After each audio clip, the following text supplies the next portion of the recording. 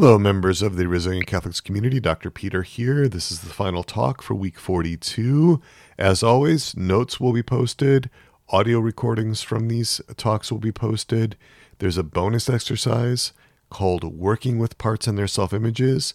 That's going to become part of your library. There's also some bonus materials. There'll be links to episode 24 of Interior Integration for Catholics, all about God images and self-images. That's 43 minutes long. There's also a link to episode 97 of the podcast, Unlove of Self, How Trauma Predisposes You to Self-Hatred and Indifference. That's 84 minutes long. There's also the downloadable PDF of the God Images chart. It's a really good document. Take a look at that. Next week, we are getting into a discussion of loving God.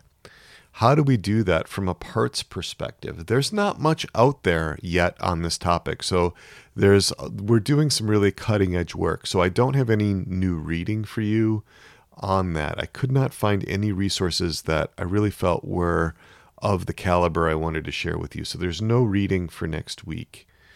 Continue to do your parts sessions, at least 3 of them, at least 12 minutes long.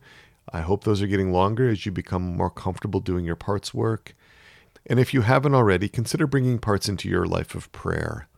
It's possible to start working with parts God images and self-images for many of you. See if that's okay with your parts.